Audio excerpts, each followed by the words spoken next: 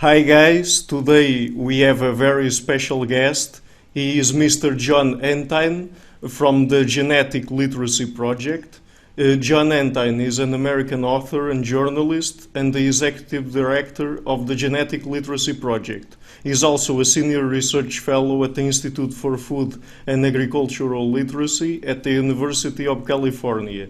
He is the author of 7 books, including Let Them Eat, Precaution, How Politics is Undermining the Genetic Revolution in Agriculture, Crop Chemophobia, Will Precaution Kill the Green Revolution, and Scared to Death, How Chemophobia Threatens Public Health. Before becoming a print journalist, John Entine was a producer and executive for 20 years at NBC News and ABC News, winning 20 journalism honors, including a National Press Club Consumer Journalism Award and Emmys for specials on the reform movements in China and the former Soviet Union. He was also the head of documentaries and Tom Brokaws' longtime producer at NBC News. So, Mr. John Entine, how are you doing today? Very good. Thank you for having me on your program. Oh, it's a pleasure. I'm really a fan of the Genetic Literacy Project, so it's really a pleasure to have you here with us today. Okay. Thanks. Should we tell people a little bit about what the GLP is so they understand that? Yeah, that would be the first question, so please. Yeah, it focuses on, it's a website, but it's also a nonprofit.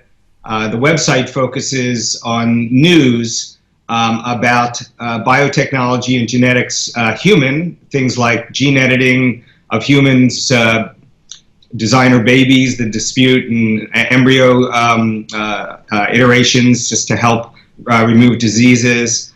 But it also gets into the agricultural genetics debate, the so-called GMO debate, which is really a debate between industrial agriculture and other forms of agriculture. It's very heated and there are very important issues about sustainability. But rather than being just a news site, we try to take it from a policy and a media angle. What's really being said when news reports come out? What are NGOs and corporations doing to manipulate or in some cases twist the truth? So we're really trying to get to the news behind the news. And so our obligation, our responsibility is really to train viewers, readers, people that we outreach to, policy people, scientists, on how to interact with the media and how to tell their story about how they see the science. We really don't have a scientific line. Our subline, our subheading is science, not ideology. So we want a vigorous debate because a lot of these issues are quite complicated. Mm-hmm. Great. So, and what drew you to genetics in particular among all the sciences? It was really a personal experience. I was athletic and growing up and followed sports and grew up during an era when American American basketball, American football, not soccer, obviously, football, and baseball became overrepresented by people of African ancestry, specifically people of West African ancestry, African Americans, people from the Dominican Republic, places like that. And it was an amazing phenomenon, almost from my early ages when it was close to zero to 15 years later, the NFL was 80% black and the NBA was 85 to 90% black. And it seemed like an interesting cultural phenomenon, but I suspected it was more. And there were a number of developments in genetics that began to emerge in the late 1980s. And Tom Brokaw and I, Tom was the well-known anchor for NBC News, said we really need to discuss this issue. It's becoming a major issue, a topic of conversation. There were a number of incidents that happened involving it, and he asked me to do a story. I initially declined. I thought it was a career killer, but then agreed, and we ended up doing a documentary called Black Athletes, Fact and Fiction, and it was a huge award winner, won Best International Sports Film of the Year in 1989, and launched me into a career of looking into genetics, and ultimately led to my first book on the same subject, but expanded and greatly, called Taboo: Why Black Athletes Dominate Sports and Why We're Afraid to Talk About It. And from then it was genetics became a major focus. I just saw the opportunities, and now going forward, I think the pillars of our economy over the next decades will be based on biotechnology and genetics, innovation in medicine particularly, but also in agriculture. That's a really interesting story there. So, and for people who don't know about it, could you please explain what is a gene and why shouldn't people fear genetic manipulation, either when it is applied to other organisms or to humans? Well, a gene is just a way that we carry traits that we all have, whether it's blue eyes or hair color or muscle structure. Any trait that we have is a combination of how our genes are what it's called expressed, because some people can share certain genes, but there are other factors, some of them environmental and some of them other genetic factors that express genes in certain ways, so the traits are realized in different ways. So for instance, two identical twins are not totally identical because some of their genes have been expressed differently, even though they have identical genes. And you can actually see some of those differences, and actually surely you can do tests and understand that there are differences as well. So we are really coming to an understanding of how our body works, how genetics leads to various traits. And I think that the main reason we are looking into this is because of disease issues. We have a variety of diseases. Look at Huntington's disease as an example. If you have the mutation, a bad gene, a mutation, mutations can be good or bad, but a bad mutation that causes Huntington's disease, you will get that disease and you will die. You will die in your 40s. There is a 100% chance that you will die. Now, if you get other genes, like there's a range of genes called the BRCA genes, the breast cancer genes, you don't have a 100% chance of getting breast cancer. Those genes are mitigated by other gene relationships and by environmental factors as well. There are only a few genes that literally dictate how you will be. Almost all the genes that we have are modified through gene-gene interactions and environmental factors, which makes this very, very complicated, very fascinating, but very important, because we are all, most of the diseases that we have are have a genetic basis to them.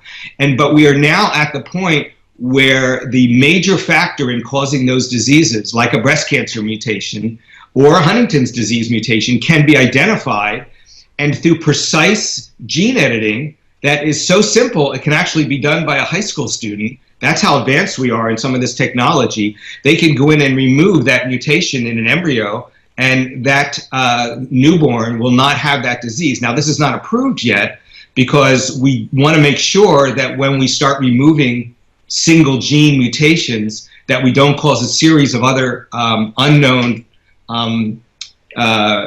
interactions that we just have no idea what might happen. So we want to be cautious about this. But the tests that have been done in animals, and in some cases using gene therapy, helping humans, has been remarkable so far. And the future looks extremely bright in the medical area.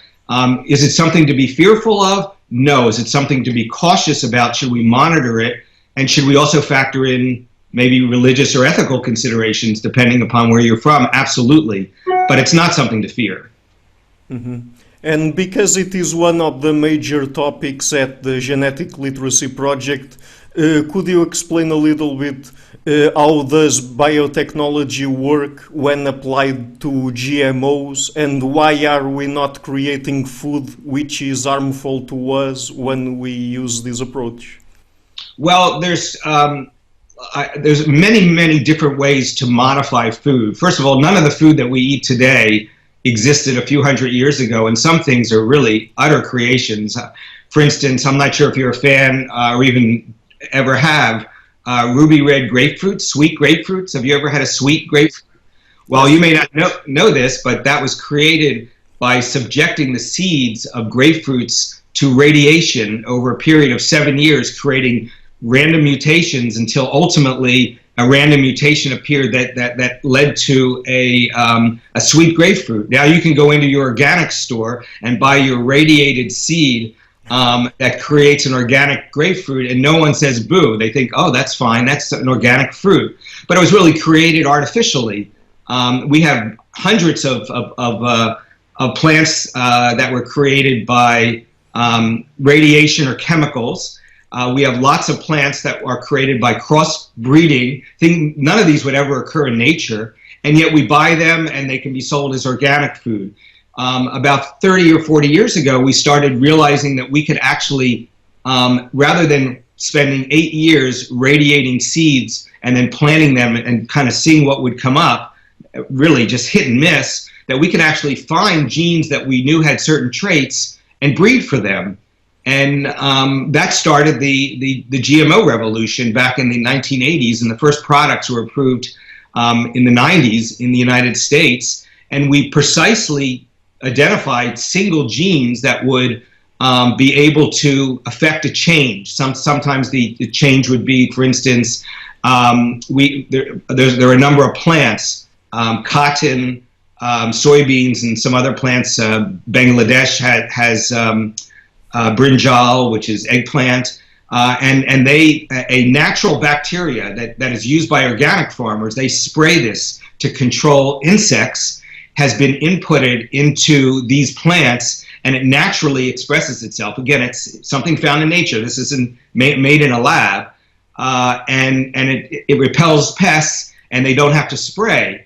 So organic farmers have to spray. People who use GMO, BT, brinjal in Bangladesh have saved literally thousands and thousands of lives and cut health problems down dramatically, because that's such a key plant.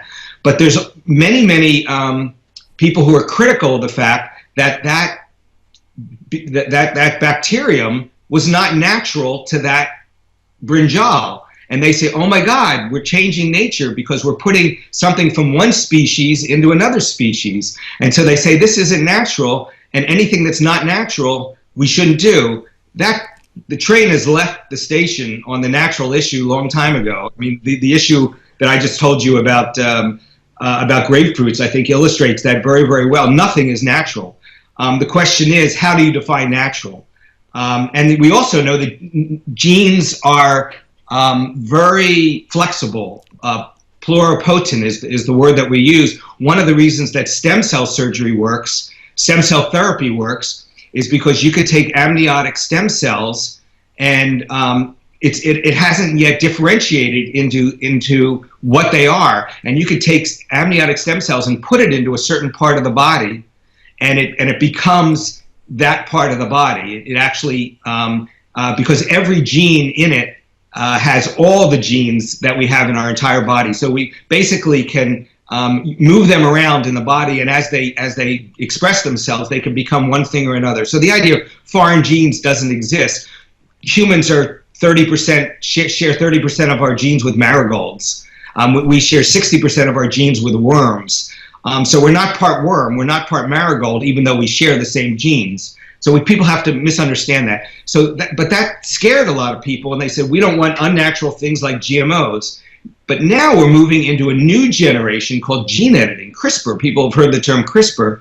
In CRISPR, rarely, sometimes but rarely, do you actually move genes from one species to another. You just work within the genetic structure that exists. It's very similar to what nature does. And so now we have things like apples that don't brown so fast. We have potatoes that don't bruise so easily. We have mushrooms that don't bruise and brown so easily and go bad. These were approved by agencies in different countries because it mimics exactly what nature does, and there's no genes being moved from one species to the other. So many of the debates, many of the concerns focused at GMOs, you'd think that debate would be over and it would disappear. But the opponents of GMOs, after focusing almost solely on the issue of using foreign genes, have now switched their debate and say, oh no, we just don't like any gene changes at all. And now they're against gene editing, even though it's really exactly what's going on in nature. Mm-hmm. And in what ways are GMOs superior to conventional and organic farming? Well, there's all kinds of farming are necessary. It really depends on the conditions and where you are and what your goals are. If you live in a small town in Portugal and you don't have access to a lot of chemicals, and you have some natural chemicals that you can get that are available, it may be better for you in that town to use something that's closer to organic or conventional that is not GMO. That might be better for you in that situation. But we have to look at the bigger picture, which is that we have we'll soon have 9.5 billion to 10 billion people on the earth. We're already at max capacity in terms of land use. Organic agriculture, agroecological farming has about a 40% yield lag. You're not going to be able to fill those people using organic farming, so you have to use the most advanced techniques. Plus, you want to use techniques that are the most ecologically sustainable. Many of the organic techniques are just not ecologically sustainable. For instance, GMO plants, certain GMO plants, that if they're herbicide resistant, you only have to put one application of an herbicide, maybe two, on the plants, and you don't have to till the soil to get the weeds out, because the weeds just die and they don't even emerge. But organic farmers have to do tilling all the time. People may not realize that, but that tilling releases carbon. It's one of the single biggest contributors to carbon pollution in the world. Organic farming is very, from a greenhouse gas perspective, if we're concerned about global warming, organic farming is a terrible, terrible choice. It's much, much less sustainable than intensive agriculture. So there's all these trade-offs. It's what's the situation, what are your goals? Some cultures will choose organic farming, GMOs, and gene editing crops have a lot of new advantages. They can be nutrition efficient. We have a golden rice that's developed in the Philippines and is going to be introduced in Bangladesh, probably in Bangladesh this year. That has it's vitamin A enhanced. We have them so that they're resistant to climate change issues, both drought and flooding, and all kinds of potential benefits are there. It's really endless because you can introduce so many traits on it. So it's a matter of making sure that we're doing things in a realistic way, that we're monitoring what's going on. But the potential for GMOs far eclipses organics, which is really a 100-year-old technology. It has its benefits in limited situations, but it's not going to be able to deal with a world of 10 billion people when we actually have to shrink the agricultural footprint, not increase the agricultural footprint. Mm-hmm. And due to those traits, would you say that GMOs, alongside other new farming technologies that we have, for example, hydroponics and even eventually aeroponics, could be the best technology that we have right now to help fighting climate change and environmental degradation? Absolutely, I agree with you. I mean, we have to be, I think climate change is one of the major issues facing us. As you mentioned, hydroponics, aeroponics, where you grow things in the air. There's a big fight in the organic community. Even though these things are more sustainable than anything being done in organics or conventional intensive agriculture, they don't want the organic label attached to it because they're afraid it's going to usurp what is a technology that's really 100 years old. And they fought it, but in the United States, hydroponics was just approved as a organic. But in other countries, I think it won't, and there's a united effort to dismiss that. So it's becoming ideological now, unfortunately. My goal is to promote sustainable agriculture. There's a debate on how we get there, and there's no question that there's certain practices used in intensive agriculture that, if misused, can not be sustainable. But, we need all hands on deck here. The idea of demonizing GMOs or demonizing gene editing and taking it off the map for, let's say, Africans to use because they're too scared of it or because they want to trade with Europe and Europe is against it and they're afraid of pissing off and creating trade problems with their major agricultural trade countries is really a shame. The floor needs to be open and let the best technologies emerge. The beauty of gene editing too is that it's so precise and so able to be done at even a high school and college level that we have entrepreneurs that are going to be coming up and developing these technologies, and it won't be owned by big ag. It really means the democratization of agricultural innovation, and that's got to help everyone. It really breaks the strangle of large agrochemical companies. Mm-hmm.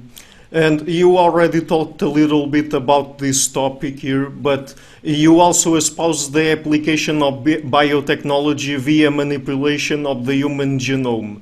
In what ways do you think humanity could benefit from genetic enhancements and that you would also consider ethical? I'm asking this because sometimes people refer to the possibility of someone that is very rich profit from a technology like CRISPR to enhance his children intelligence and things like that, and that it could contribute to increase inequality among people, for example? Yeah, these are very, very important questions, and that's why some groups, both on the political left and on the political right, have really said we should not do any human embryo gene editing, because they believe, although they see the possibility for the good, which is to eliminate certain diseases or dramatically reduce certain diseases, the possibility is that it could be used eugenically to, let's say, make your kids smarter, or make their eyes prettier, or make them taller, and then maybe someone wants to make their kid more muscular, and suddenly things get out of whack. The body could maybe not handle all these kinds of changes, and we have a society of people competing eugenically to try to make the best kids, and who will win that contest? The rich will win it, but it also is a technology that could spin out of control and be used by people for nefarious reasons. So to be concerned both ethically and religiously about these issues is important. We need human embryo manipulation is something that needs to be fully aired and debated.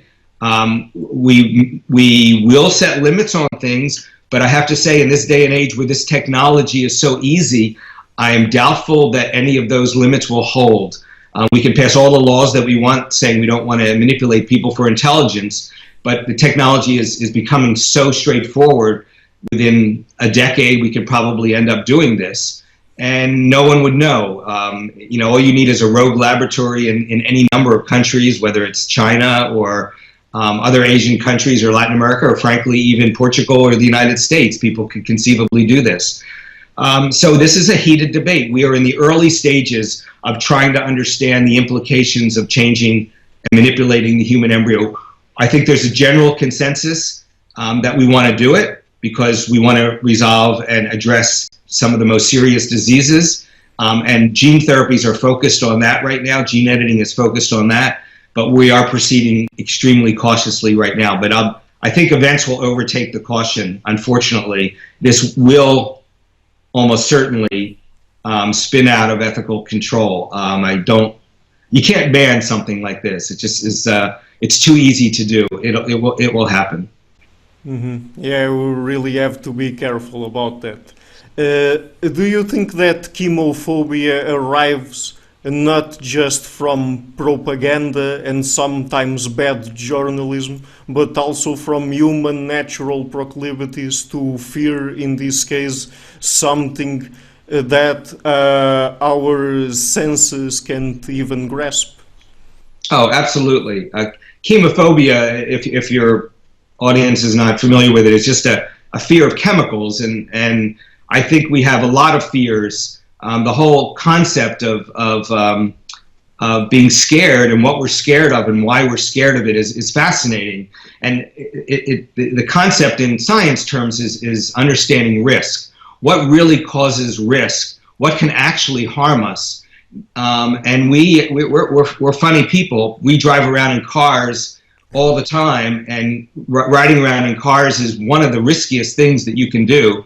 The number of people who die is quite high, and very few people get anxious getting into a car, although we do hear about catastrophic airline flights, including one in Russia just a few weeks ago.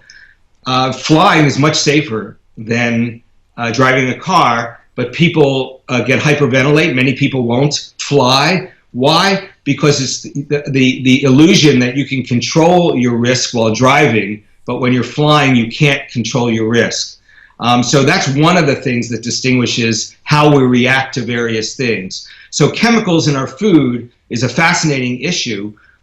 We have done enough testing over the years that we're pretty familiar with what level of chemicals might cause any kinds of conceivable health problems. In the United States and in Portugal and other countries, we usually set the dose limits about 100 to 1,000 times more, a safety zone, 100 to 1,000 times greater than what we see even overuse of any kind of chemical, overexposure of any kind of chemical to a person. So the safety factors are enormously large, and even if you were at the edge of that safety factor, that's only showing that there 50% of rats might have some kind of reaction to it.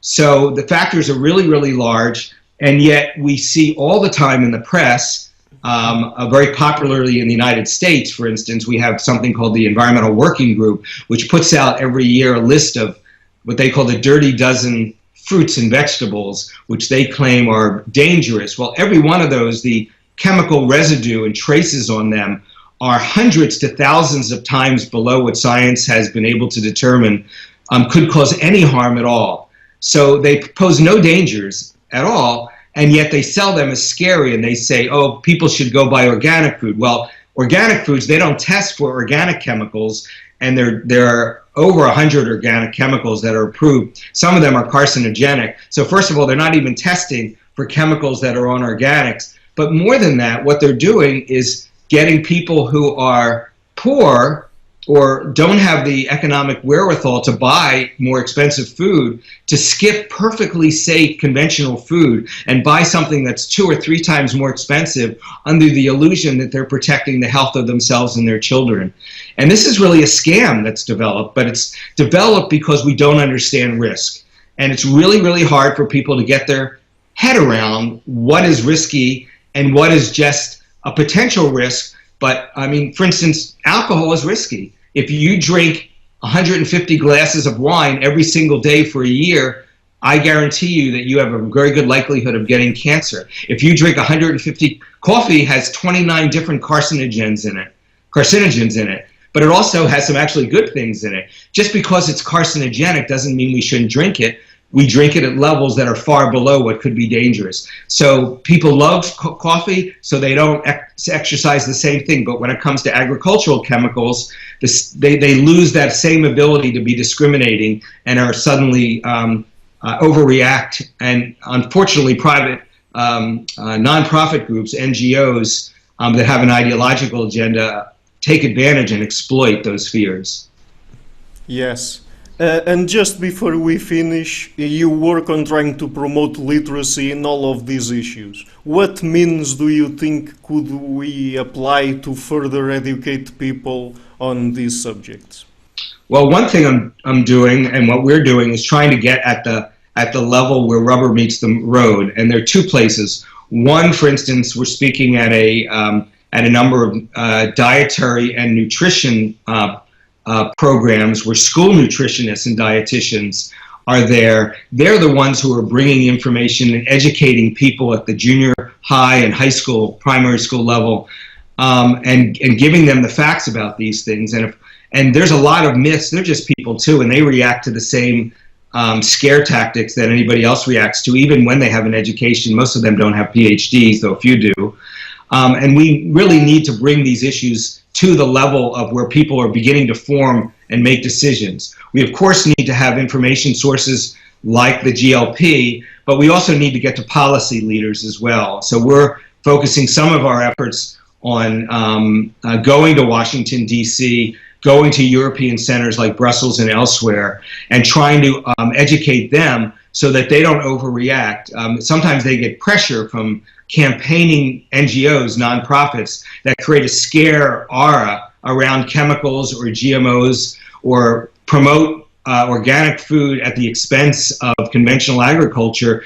And I think this really distorts the kind of information that's out there. But laws are passed based on this. This is actually going on right now in Europe, where they're on the verge of banning glyphosate, which is a very mild